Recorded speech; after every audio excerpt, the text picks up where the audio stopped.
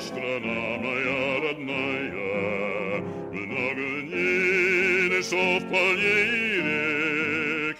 Я другой такой страны не знаю, где так вольно Welcome to дышит From Russia with Blood, your source of gruesome, highly disturbing, and unbelievable but true crime stories from behind the Soviet curtain. Join our investigation as we go into the shadows to cast light on the nightmarish darkness of the Soviet past, if you dare. The episode you are about to hear contains material of an explicit sexual and criminal nature that some listeners may find extremely disturbing. This podcast is not suitable for minors. Please proceed at your own discretion. A was a very beautiful and clever girl. Born in the south of the Soviet Union, in a small town in Stavropol region, she did exceptionally well at school, was an active young pioneer, a kind of Soviet youth scout troop, and then, later, an active member of the Komsomol, the Young Communist League. Well, in those days you had to be, if you were planning to do anything useful with your life. After school, she entered the Pyatigorsk Institute for Foreign Languages, one of the best in the USSR. Not only was she an excellent student, but she was also the class leader and was the first to take part in all the extracurricular activities. In her fourth year, she was sure she would become a teacher of English in one of the local schools after graduation, and she only hoped that her first posting — you had to work at least 3 years after the university wherever the state sent you in those days — would be somewhere not far from Pyatigorsk and the region of the mineral water spas, where there was at least some life, and not get sent to some godforsaken mountain village school. So, when A was called to the dean's office one day, she did not give it a second thought. It was sure to be some request to write an inspiring article for the student paper, or to speak at a meeting about the dangers of capitalist propaganda, or to do something else along those lines. However, the dean was not in her office, and A was instead met by 2 men dressed in similar gray suits, with friendly smiles and inscrutable eyes. They asked her about her childhood, her hometown, her family, her studies. A was a clever girl. She realized they hadn't asked a single question they didn't already know the answer to. At the end of the meeting, the smaller man with a bushy mustache made an offer. Officially, after graduation, she would go and work as a teacher in a village some 30 miles away from Pyatigorsk. But in fact, she would go to Moscow and study in a special school, a very special school. A was a lucky girl. The very special school in Moscow was the KGB higher school named for Felix Dzerzhinsky, a comrade and colleague of Lenin, and the founder of the Soviet Secret Service.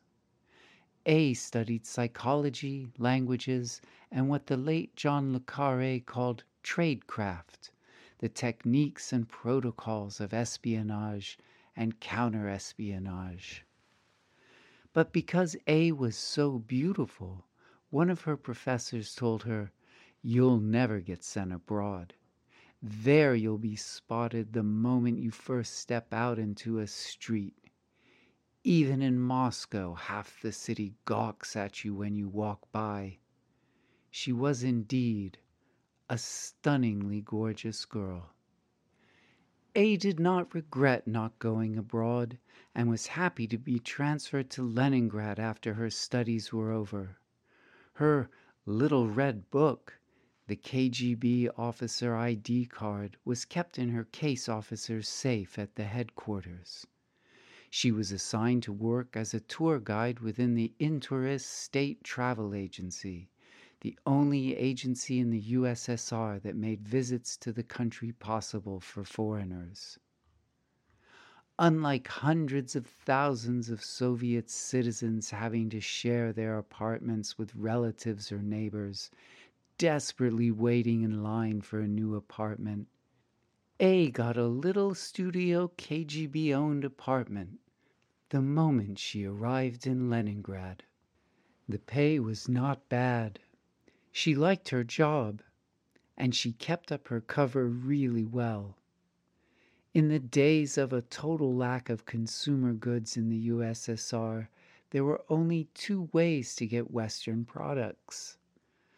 One was at the state-owned chain of Beryoska shops, where you could pay either with Western currency, only available to foreign tourists, or with special vouchers available to the Soviet diplomats, journalists, and other specialists who were permitted to work abroad. The second way was to engage in illegal trade with foreign tourists. The economic police were always trying to catch those involved on the black market, but the KGB preferred to use those engaged in illegal trade and look the other way when jeans were exchanged for Russian fur hats or dollars were bought at a rate that was a lot better than at the official state-owned exchange office. It was a dangerous occupation for those outside the law, though, and people were known to have been given capital punishment for that. But there was a demand, and there was a supply. Being a guide working with foreign tourists and not conducting some business on the black market would have been like carrying a bright neon sign with KGB informant written on it. And A was very good at working undercover. She wore Western clothes. She had real leather Italian handbags. She used French perfumes. She ate good food not available in normal shops, and she provided her case officer with all the information he needed. They say the KGB had special classes where they trained girls to sleep with foreigners. The girls would later be used as honey traps. They also say any agent caught sleeping with a foreigner was sure to lose her job. This actually makes sense. If casual sex developed into romantic feelings, there was no chance the Soviet motherland with her empty shops could compete with the love for a foreign guy backed by a bank account, beautiful home and 2 cars. If honey traps were indeed used abroad, it was a no-go inside the USSR for regular agents, or so they say. But A just happened to be very horny. Back at the KGB Dzerzhinsky Institute, A's instructors had told her, grab yourself a husband now while you can. Find a cadet from the institute from within the system. That's the only way to do it. After you're in the field, you'll find no one. You'll be an officer with access to classified information on secret assignments. Your spouse must have the same level of clearance. Of course, in theory, if you found a single engineer or teacher or someone else, the office, as the KGB was referred to, could instigate security checks into him, his work, his family history, his friends and contacts. A lengthy process. It could take several years. And of course, during this time you would be taken from the field and become a paper pusher in some back room in the headquarters with a significant reduction in pay, with no access to Italian bags or French perfume or good food, and until the word go from internal security, still no freedom to have sex. Now A realized the wisdom of the advice, when it was too late. Walking through the halls of the Hermitage Museum, or the Russian Museum Art Gallery, or between the fountains of the Petrodvorets Gardens, while Italian men looked at the vases and pictures and sculptures, A looked at their tight asses in the latest Levi's blue jeans and would recall her several encounters with the boys from the sports department back in Piatigorsk, and would have to keep her insatiable longings somehow under control. There was no way out. It was a dead end. She could not sleep with the tourists. She could not sleep with her debriefing officers in the safe houses. And, as she was never sure if internal security was watching her or not, A basically could not sleep with anyone. But A was a very good agent, and eventually she mounted her very own private operation. In those days, prostitution had not yet grown into an industry. It was absolutely incompatible with the high moral standards of the founders of communism. And the few individuals who went along that path were not only frowned upon, but often persecuted by the police. And yet, here we are again. There was a demand, and there was a supply. So, after one debriefing following a trip with a group of Finns along the old Russian towns of the Golden Ring around Moscow, A had a week off until her next group arrived. She took a bottle of amaretto, went to a railway station, and walked half a mile following a fence along the rail tracks to the outskirts of town. Tradecraft. If anyone had been following her, there would have been no way for them to hide. She then sneaked through a little gate in the fence and disappeared into a courtyard with a back exit, then hopped on the metro, changed lines, got off, and went to visit her friend. The amaretto was a welcome gift, and her friend offered her coffee and a chat, as planned. After an hour of discussing their mutual friends, something that happens whenever two girlfriends meet, A checked outside the windows conveniently overlooking the approach to both the front and back entrances to the Soviet flat block, said her goodbyes, and went off on the final leg of her journey. 3 tram stops, a walk through the park, and finally the restaurant. It was off the track for foreign tourists. Nobody knew her there. Only locals came to that place. Her hunt began. In A walked into a half-empty dining room like a star fallen from another planet. The head waiter came to greet her, and having received a $5, took her to a table with a clear view of both the entrance and the dining room, and far enough from the hustle and bustle of the dance floor. A really was quite good at tradecraft. She scanned the room and at once saw 2 local hookers eyeing her suspiciously.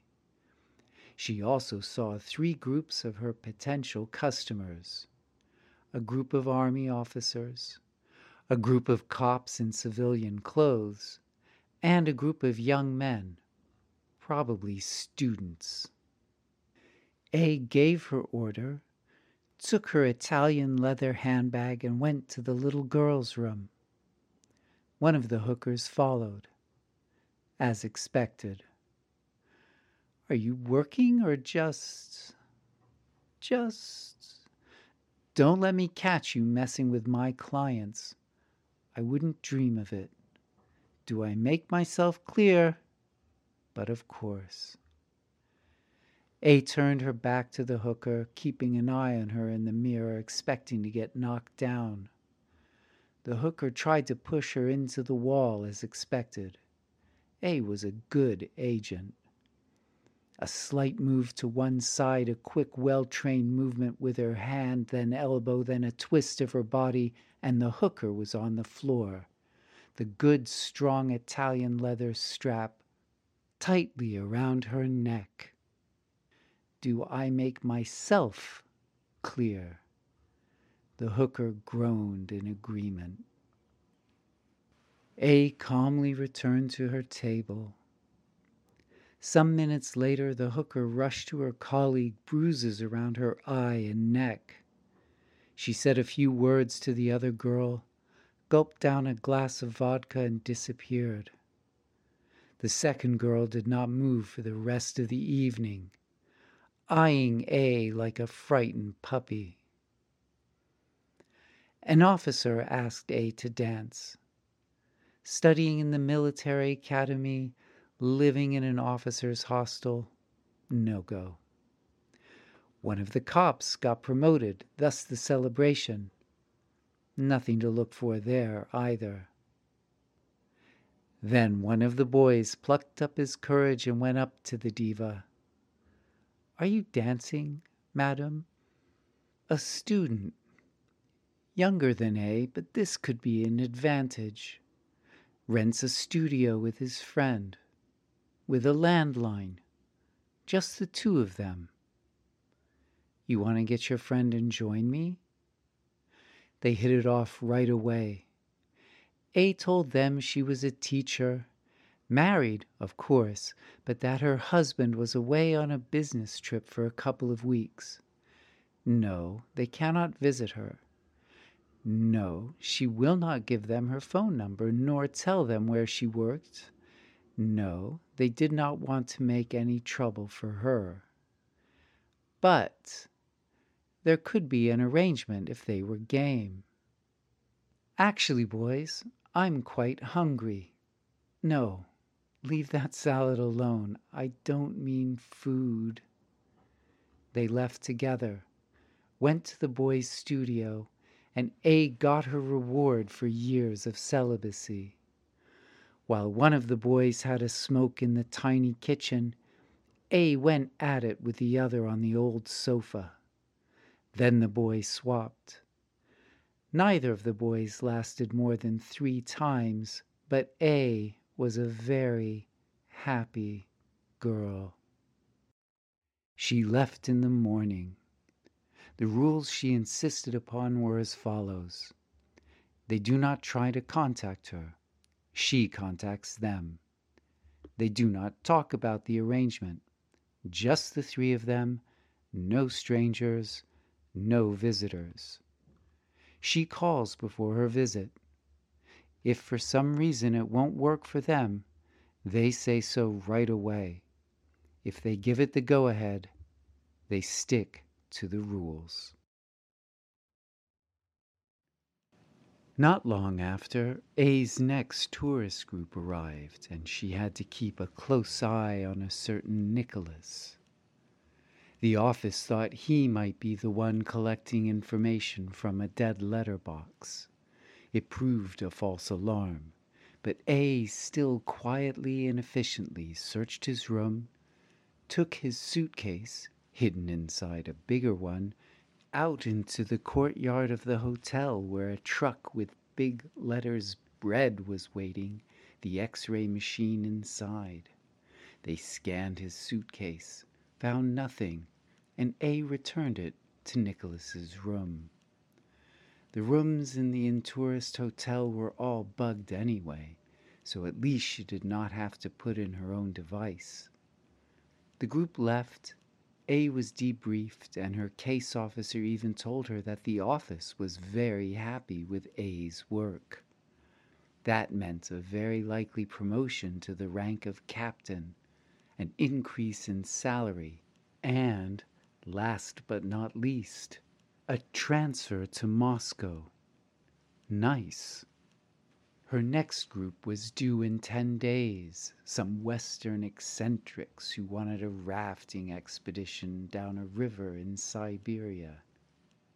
A had never in her life so much as sat in a rowboat in a park, but she was a good officer and knew exactly the meaning of the word order.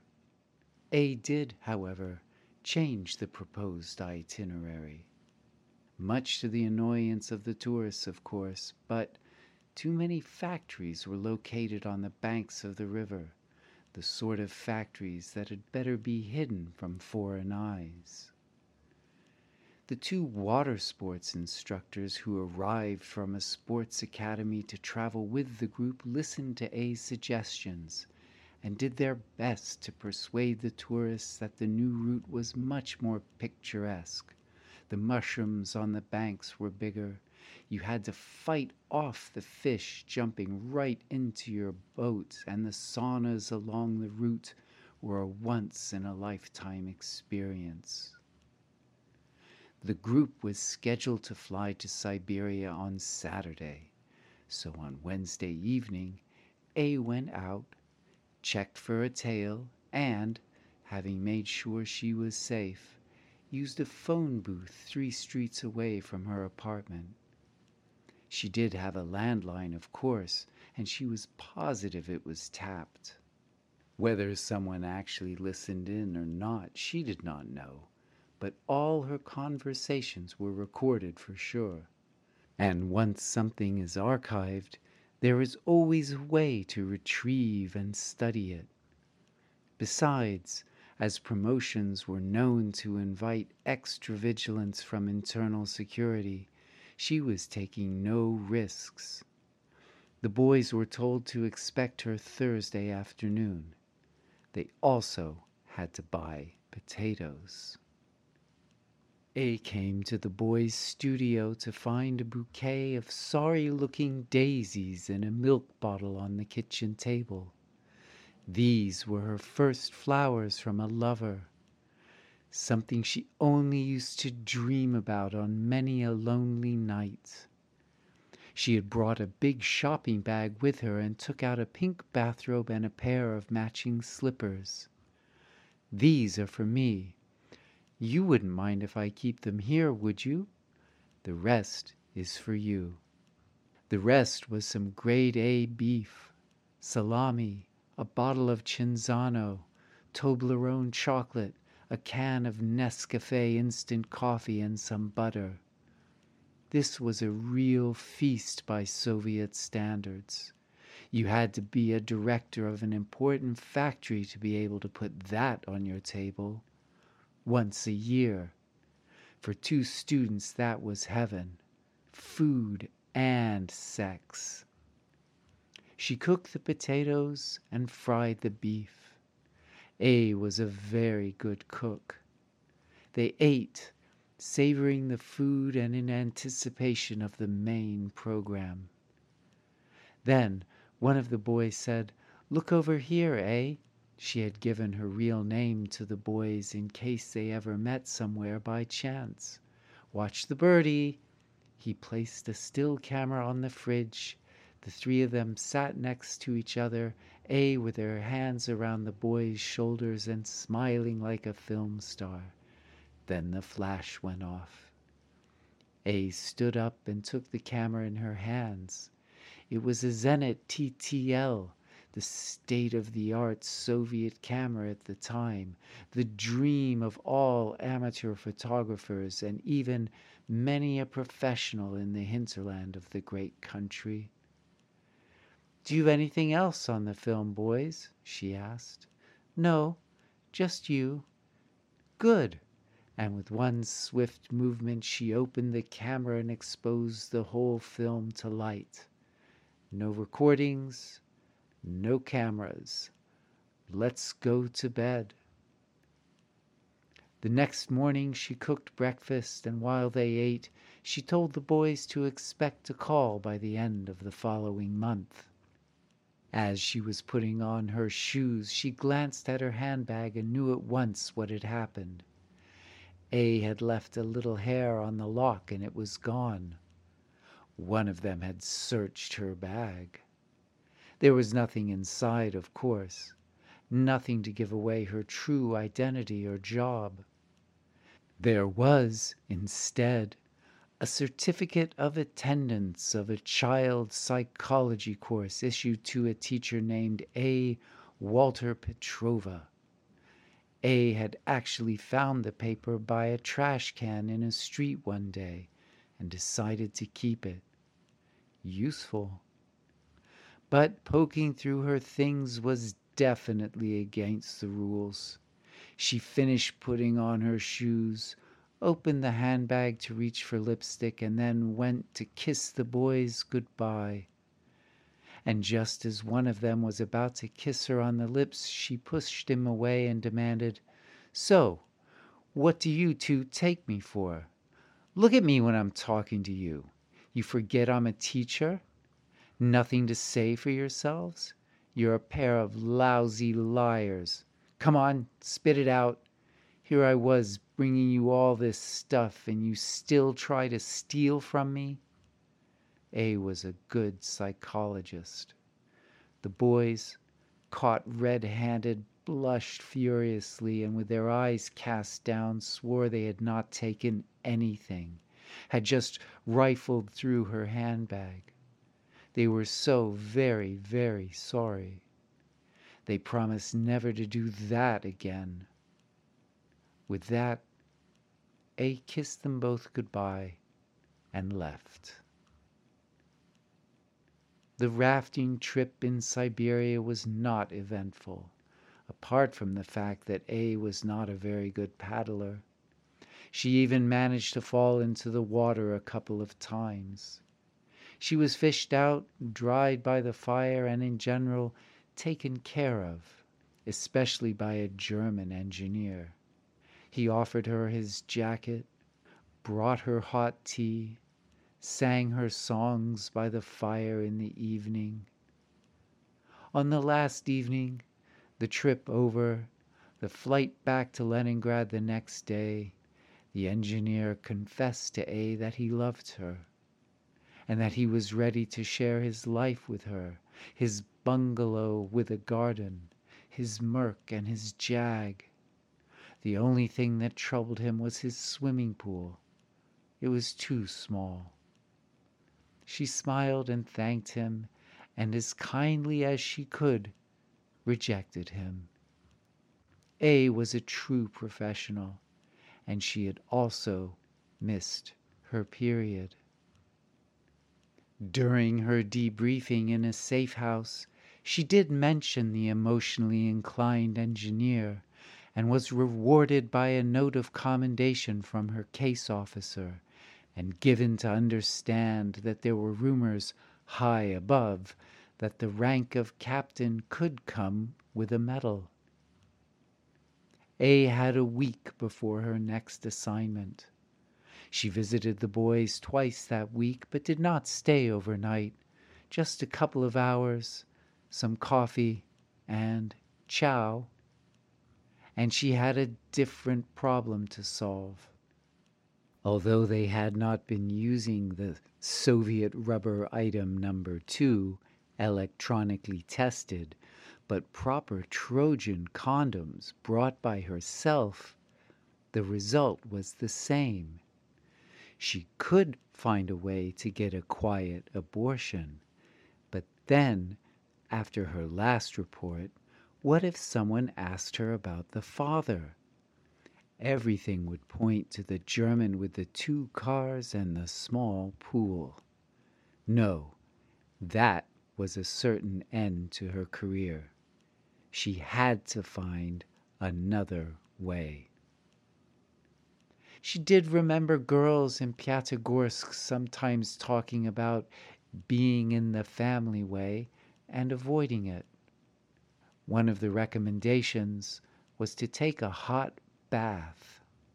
A was correct in thinking that a hot bath is indeed a safe way to prevent an unwanted pregnancy, although it is a way that works for men.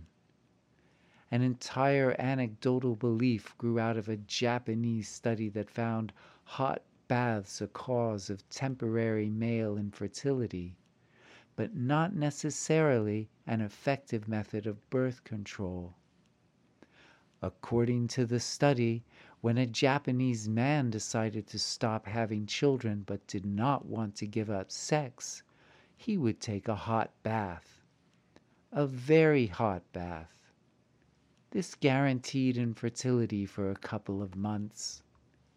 Actually, male genital organs are outside of the body for a biological reason. To produce a live and kicking sperm, male sexual glands must be cooler than the rest of the body. There are many studies pointing to the harmful influence of heat on male reproductive properties. This does not affect women, though. A came home and prepared a hot bath. A very hot bath. She got into the bathtub and kept increasing the water temperature. She turned red. She was very hot. But A was a good officer. She was able to will herself not to feel pain. The water grew hotter and hotter, but A would not bleed. She suddenly became very cold. Her body started to shake. She realized she needed to get out of the tub. She grabbed the side of the tub, started to get up, but everything went black. She felt dizzy and weak and fell backwards. The neighbors from the apartment below A's called the police when water started pouring from their ceiling. A was not alone in the tub when they found her. As she was collapsing in the tub, the final convulsions in her body forced the fetus out of the womb, but A did not live to see the abortion. She had died of thermal shock. You have been listening to an episode of From Russia with Blood. It has been carefully researched and produced for you by the Hamovniki brothers. No matter how you found us or what interests brought you here, we're grateful to you for giving us your time, and please keep listening. From Russia with Blood is entirely listener supported. Go to ko-fi.com/FWRB, that's ko-fi.com/FWRB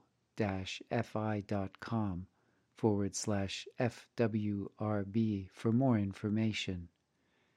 Contributors get exclusive access to episode scripts and extras, including Hamovniki za Stolom, informal reflections, conversations, and insights into the culture of the times.